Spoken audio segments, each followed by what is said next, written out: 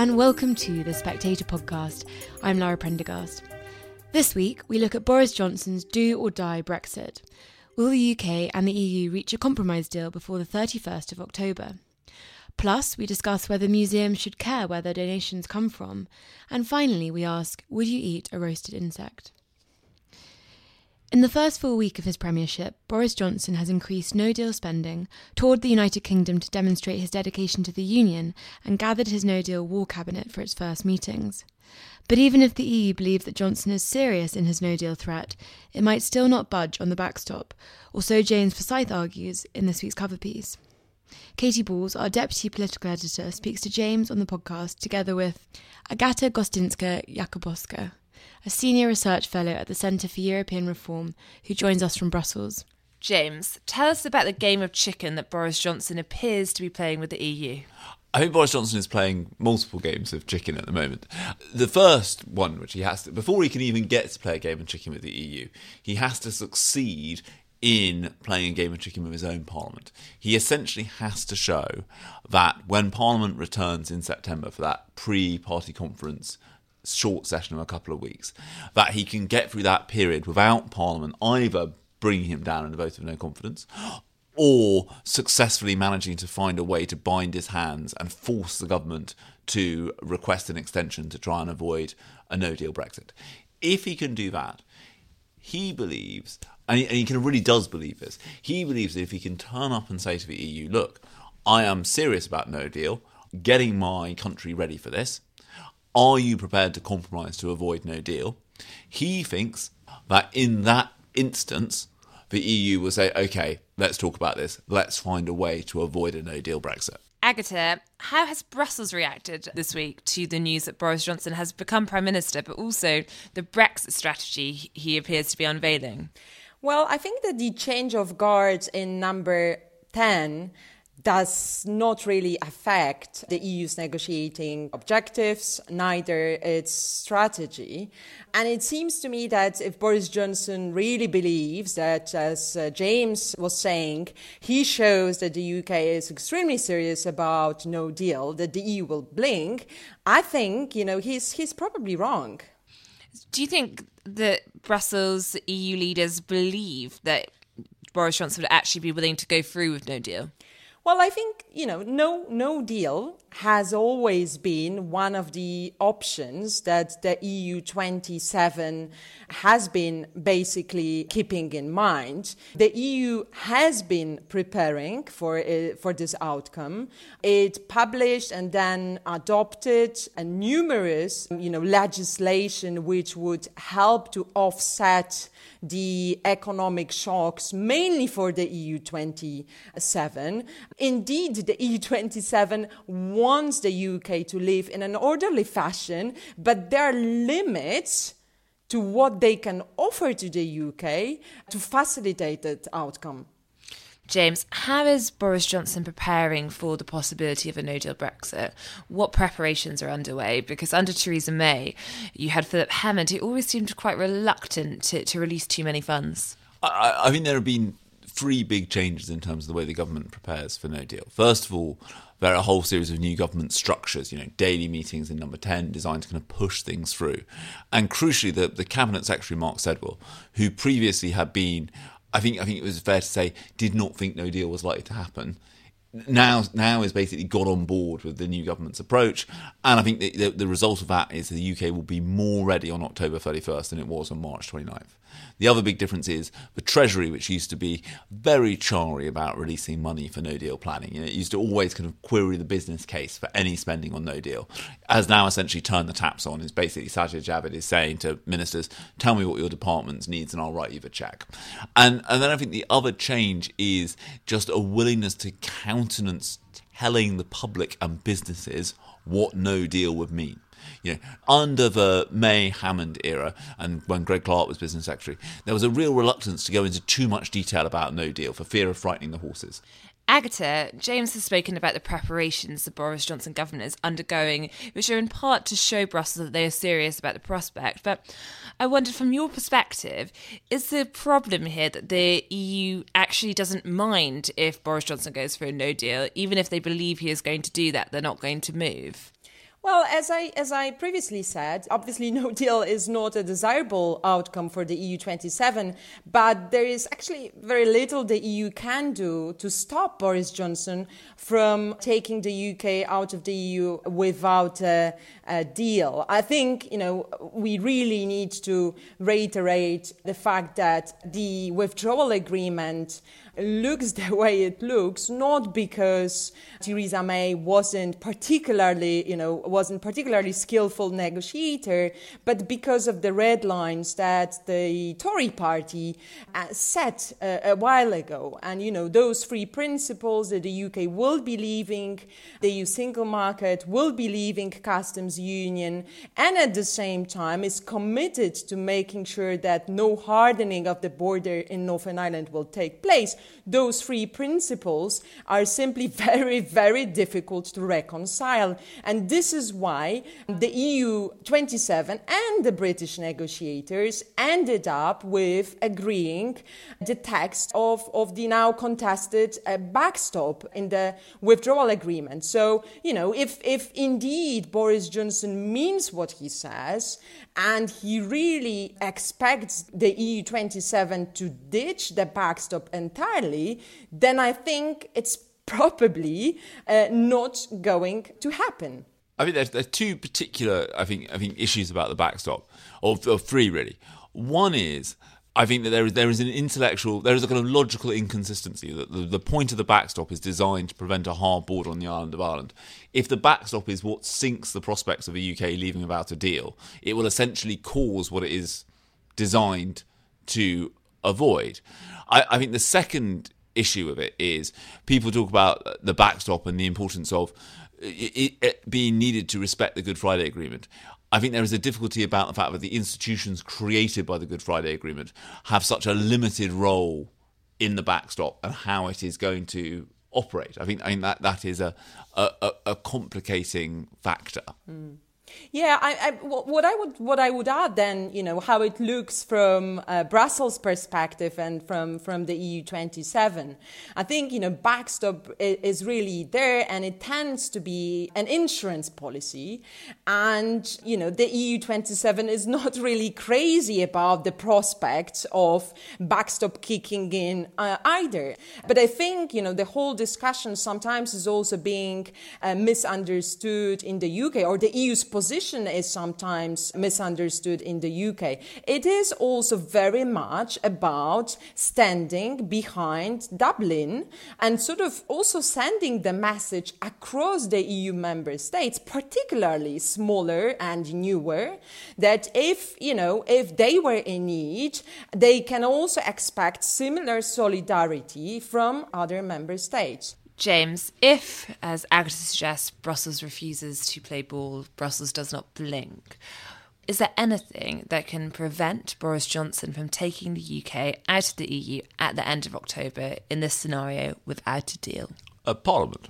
Well, when you run through all the options that Parliament has, I think probably the only one that is watertight from their perspective, I think, would be to, at the very beginning of that September session of Parliament, no confidence in the government and force a general election before October 31st.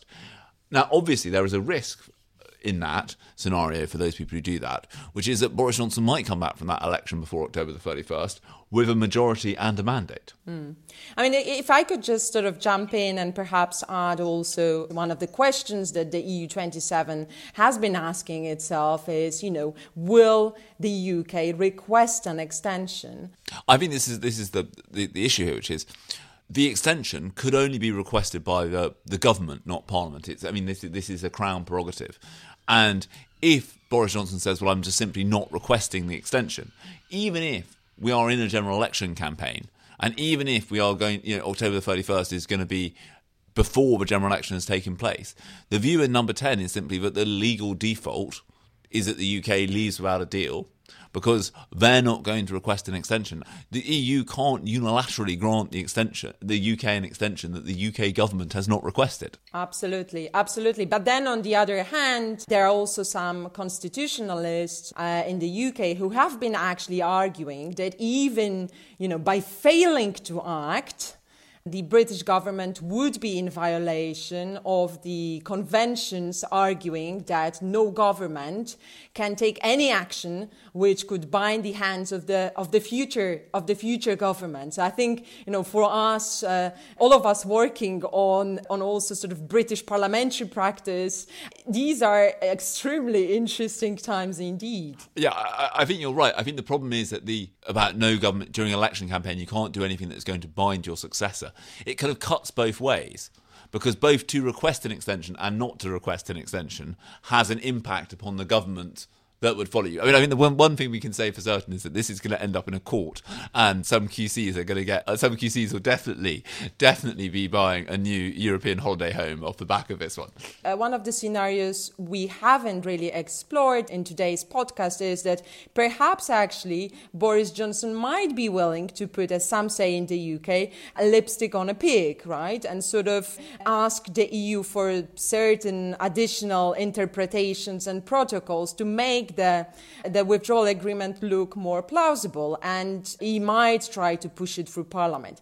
I personally find this scenario unlikely, but if he was willing to engage in constructive negotiations and with the idea that there are some limited rooms for maneuver, then I think the EU, as it actually repeated on several occasions, would be willing to revise the text of the political declaration, which obviously sets the framework for the future relationship, might be perhaps also open to talk about the idea of extending transitional period. But again, the question is, would it be acceptable in the UK?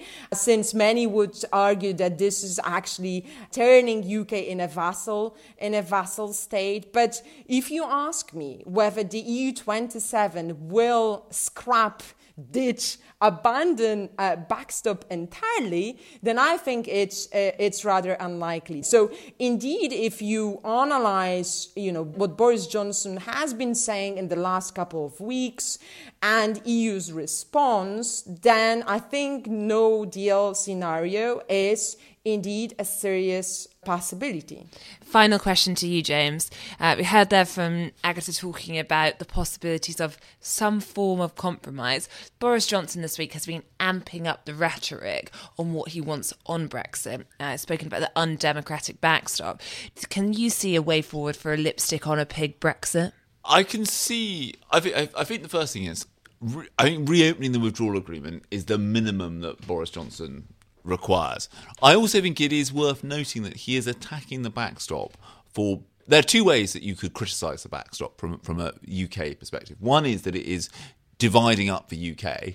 The other is that it doesn't give Northern Ireland a role in determining whether it wishes to align with the EU or Great Britain on various issues. And I think if you sent those decisions to Northern Ireland will probably, as Geoffrey Donaldson, the DUP's chief whip at Westminster, as it kind of fairly strongly hinted, choose to align with EU rules on agriculture, animal and plant health, all those kind of SBS issues.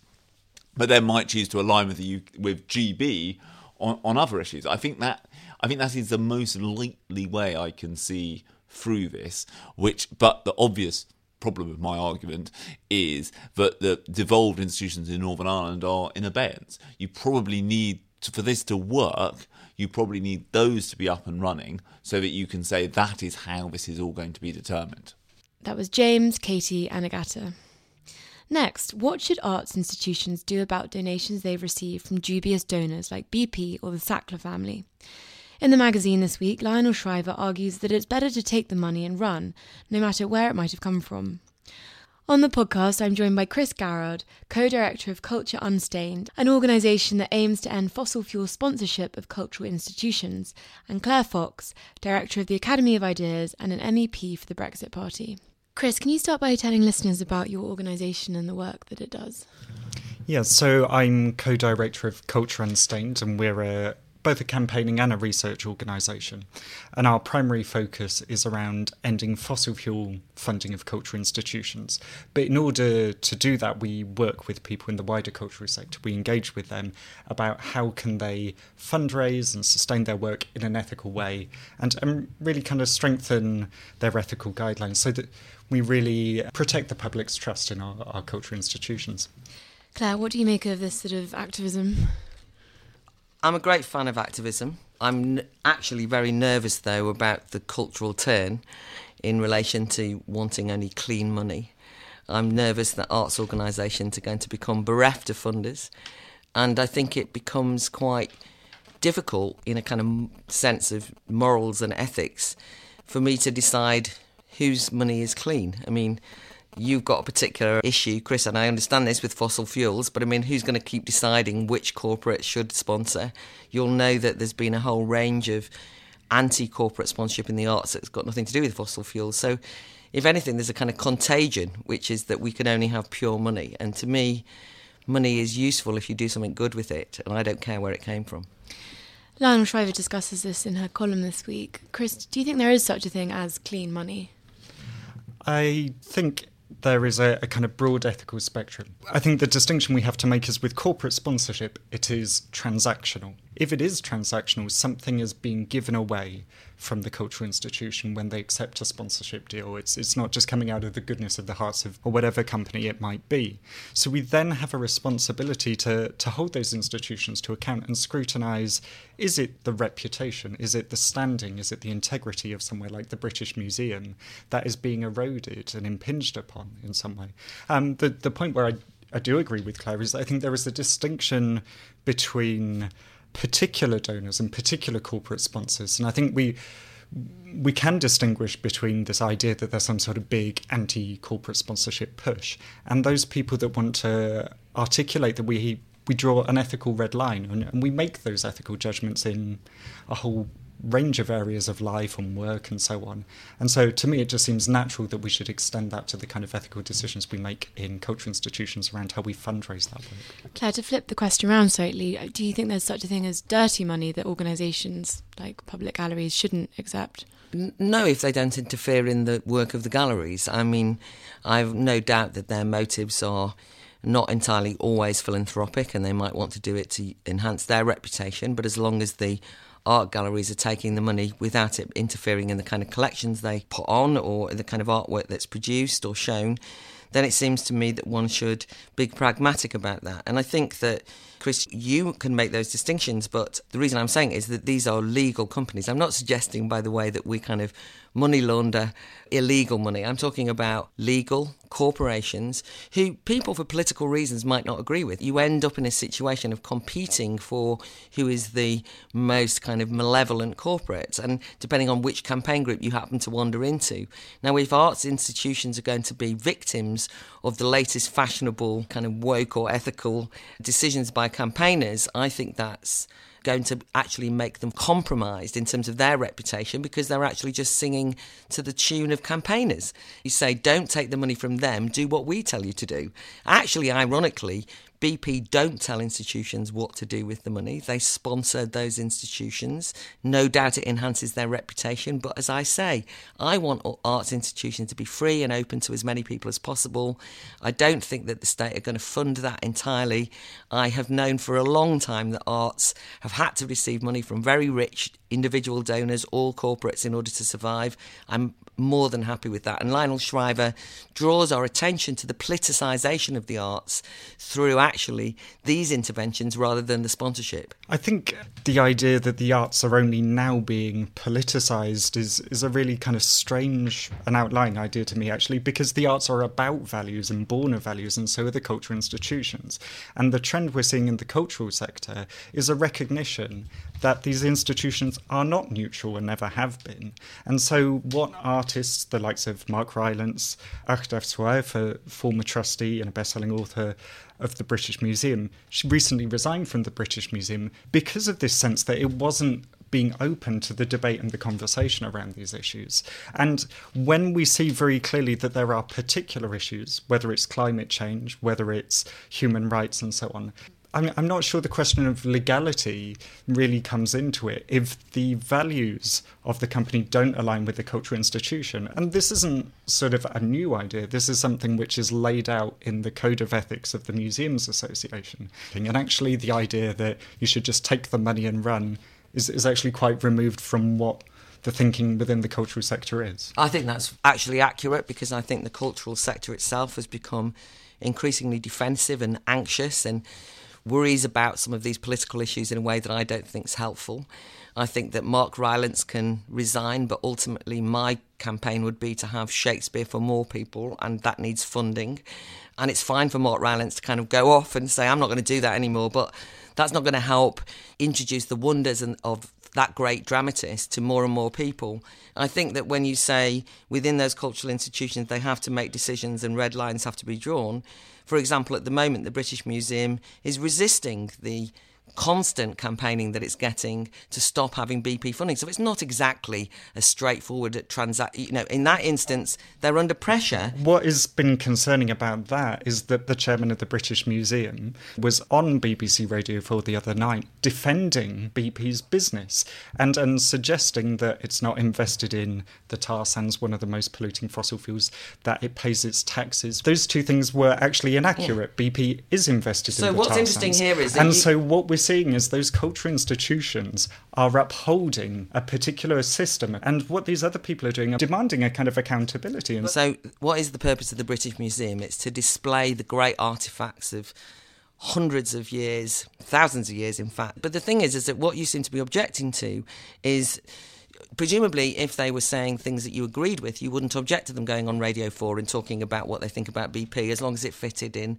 with your political outlook. You're actually now saying, well, they were inaccurate. I object to them saying something inaccurate on Radio 4 I mean, in defence of the sponsor, and it gives that sense but look, it's not up to activists to fact-check every time anyone from it... This is what I mean, is that, ironically, you are interfering... Now, if you're going to be a fact-checking organisation, at least admit that that's what you are, right? And then that's fine. But you are actually trying to stop the British Museum from taking that sponsorship. You say you want to open up debate, but in fact, when somebody joins in the debate and you don't like their arguments, you then jump in and say this is breaking an ethical code. No, I'm suggesting that the BP's support for the British Museum has been absolutely magnificently important, not for BP, but for anybody who goes to the British Museum, to allow the British Museum, to allow ordinary kids, families, people from all around the world to see these great artefacts. And without an alternative, all that you are doing is actually forcing them to stop taking money that will just mean you don't have as many good exhibitions. That's all that happens. Chris, if your campaign succeeds and BP do stop giving money to the British Museum, what kind of company would you like to see sponsoring the British Museum instead? Because obviously they'd have to have quite a lot of money to be able to do it. Who would you like to see doing it? I think there are potentially a range of companies out there. I mean... Big Pharma? Well, again, the decision ultimately comes back to the cultural institution. And my concern with the British Museum and the National Portrait Gallery and others is that there is a real lack of ethical substance in those policies. And there should be a clear understanding of what the stance and role of the institution is in society. What kind of company would fit the bill? But like I say, I don't think that is for me to determine. I think that's for the institution. But you won't as let long them. As they're as long as they are doing that within the basis of what their values are. But say their values, but who's deciding their values? What's interesting for me is that the people who run the British Museum in this instance feel happy that their values are not compromised by this sponsorship, but you won't accept that. You say, or you want to encourage people in arts institutions to consider what their values are. Then you tell them that they've got the wrong values, that they won't remember climate change. Somebody else will say the Sackler family can't support the Sackler wing, can't make donations. That's to do with drugs. Then you might have somebody else, that's why I use the example of Big Pharma. When I have debates with people about what is clean money, depending on which campaign group I happen to talk to, there are people who will just say, no corporate money works. What about big banks? Then we think about the financial crisis. And by the time you have finished, there is nowhere to run. I also think that taxpayers' money, which also is what gets given to you by the state for your arts institution, is paid. Taxes come from big corporates, right? So the thing is, there is no magic money tree. And what will happen is that my view is it's unethical that you are going to cut off a valuable part of arts funding for nothing more than making people feel as though they're doing the right thing. This won't stop climate change. Tax is about a contract with the people. That's entirely different. Sponsorship and corporate sponsorship deals are transactional. And the association BP has with the British Museum, it confers a kind of respectability and a trust on that company. But secondly, the company uses the museum as a space in which to meet with members of governments and to lobby. And those business plans run counter to the Paris Climate Accord. Now, that's not something far-fetched. That's something that's been signed up to and agreed to by governments.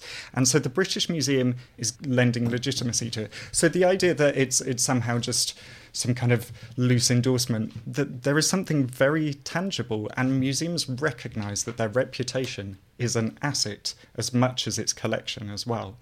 Thank you, Chris and Claire. And now, for a short break, our resident poetry fanatic Joe Bond is back with another poem from the Spectator's pages.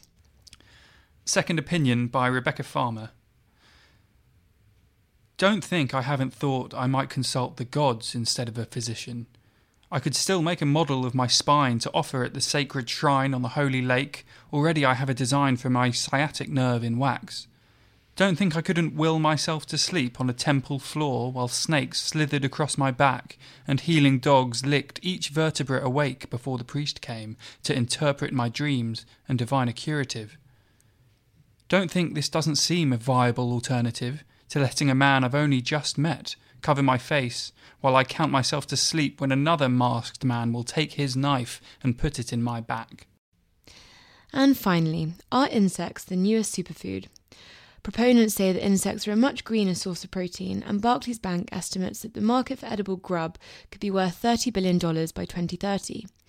But Cassandra Coburn isn't convinced and writes about the shortfalls of the diet in this week's magazine. She joins me now, along with Shami Radia, the co-founder of Eat Grub, the company that makes Sainsbury's barbecue-flavoured roasted crickets. So Shami, can you start by telling listeners what exactly your company does? So we champion insects for the nutritious, delicious and sustainable protein or food source that they are. Our mission is to really normalise the eating of insects in the West, the way it's kind of normalised, throughout the world. And why isn't it normal in the West to eat insects? I mean, there's different reasons, I think, culturally, one of the main reasons is climate. So obviously in the West we have a cooler climate. Insects aren't in as much of an abundance as they are in hotter climates. So traditionally, when insects have been part of our diet for a long time, throughout human evolution, and the whole thing is about the energy consumption that's needed to catch food. And obviously, if they're in abundance, it's a lot easier, so you're not expending a lot of energy. Whereas if they're not in abundance, then you're wasting more energy than what you're getting back from them. Cassandra, one of the arguments for eating insects is that they're more environmentally friendly than traditional meat. But your piece this week is slightly sceptical of that argument. Can you take us through why you're sceptical? I'm sceptical because of some of the science. There's no question about it that per gram, it does cost less environmentally to produce a gram of insect protein versus, for example, a gram of beef or chicken. But that's looking at a very top level. So one of the issues that you have, Shami just talked about producing insects in the global north, which is, say, Europe and America. But actually the conditions in which insects thrive and the reason why they're not eaten more here is because they thrive in warm, moist climates. So to kind of replicate those environments, you actually have to pump quite a lot of energy into the production of the insects to create that environment.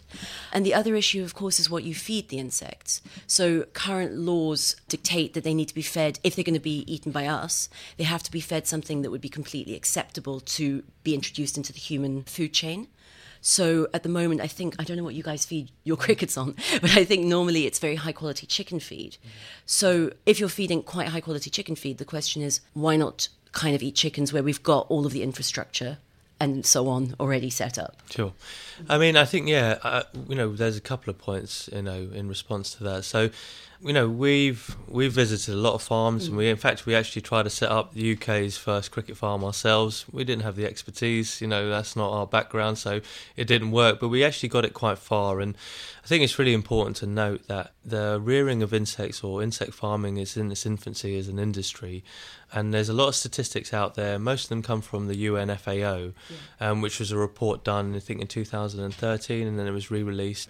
And it was done by respected scientists, and all the stats and facts facts that they use are essentially what insects could produce in terms of the resources that the input. So it's not the current stats, and I agree there's probably quite a lot of work to be done, but it's going that way. In terms of the energy or the kind of the heat, they are being farmed in the West at the moment, but actually insects, they produce a lot of heat when they're reared in close environments. And when we were doing it in the UK, over the summer months and even well into kind of autumn, they required no heat whatsoever, even if it's a cooler climate, because they were kind of generating enough heat to sustain that. And what do you feed them on? So they feed on a mixture of grains and veg. So we use potato skins and also carrots as well. So different farms use different methods, and I'm sure some farms use chicken feed, but most of the farms that we've worked with in the past have either kind of made their own feed, which is a mixture of anything from corn to soy to kind of grains and veg. But again, the industry is in its infancy, so it's learning on what the best feeds are. And also, the legislation at the moment is written in a way, off the back of the BSE crisis, which, was quoted in the article. But legislation is always changing. So, what it is now and the kind of the kind of statistics that we're seeing now can always be improved on. And, what we're kind of saying is that because the industry is in its infancy, we're innovating. And, you don't want to stop right now just because it doesn't quite stack up. So I just to respond to some of those things, one of the issues around using grain to feed insects, of course, is that's already what we use to feed current livestock. Mm-hmm. And actually that's where a large proportion of the footprint comes from. So if you look at the amount of grain that we produce and all the associated environmental harms of producing grain, which is to say land use change, deforestation and so on, I feel like feeding insects the same food that we're currently feeding cattle it's not a clean-cut mitigation. Sure. I mean, crickets are a lot more efficient than cattle. But obviously, at the moment, it's because of legislation, but also consumer perception as well. So insects, as you say, can pretty much feed or convert any foods into energy, even waste. But obviously, when we're trying to kind of change perception, as well as obviously the legislation that we have, it needs, at the moment, grains are being used. But that's not necessarily to say that they will always be used. Shami, you've brought in some Eat Grub items here. Can you take us through what we've got in front of us? So we've always seen it as a bit of a consumer journey because, we understand that a lot of the reactions we get from consumers in the West is squeamishness. It's still a bit of a taboo to eat insects as it was raw fish when sushi was first introduced. So, we use crickets in a powdered form within bars, so energy and protein bars, so you get all the benefits of eating insects without actually seeing them.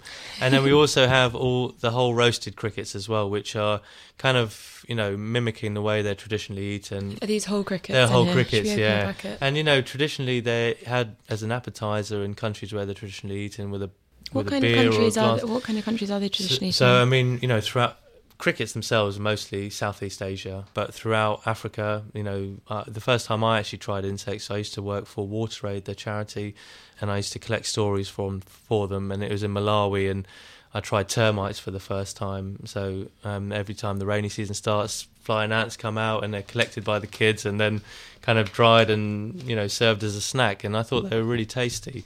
But I mean, throughout the world, Mexico, they have grasshoppers, or they call them chapulines. The Mopani worm, in southern Africa. Yeah, not my favourite. Yeah, sure. I mean, there's definitely an acquired taste, but it's a delicacy in those parts. Do you think people find it easier to eat dry insects rather than sort of more squishy things? I mean, our cultural reference to insects are Celebrity Get Me Out of Here, Bush Tucker Trials, where generally the insects explode in your mouth. And obviously that's not a great look, but, insects, the ones that we use and generally they're eaten, are crunchy. Cassandra, can I tempt you with Of course, thank cricket? You. What kind of cricket is this? This is These the barbecued. Akita domesticus. Thank you very much.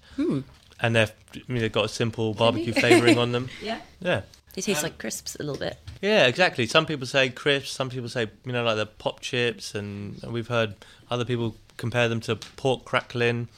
So, I mean, I think once you actually try them, we always see that look of surprise on people's face, that actually they taste good if they're prepared in the right way, just like, any food. And I always kind of feel like I've been one of these people that if people are enjoying it throughout the world, there's no reason why we can't. And we should always try it. And these are obviously all snacks, but I mean, are insects something that you can actually cook with? Absolutely, and I think that's our end goal, is really, when we feel like insects are normalised within the West is when we see people cooking with them. And I think it's a bit of a journey to go on, but I think, we're starting to see more restaurants taking it on. We've worked with Oaxaca, Fat Duck and Bray serve them. There's quite a few within Europe now as well. Shami, just finally, for listeners who might want to try some peri peri crunchy roasted crickets, where can people buy these? So the roasted crickets actually can be found in Sainsbury's. We're in mostly the Sainsbury's locals.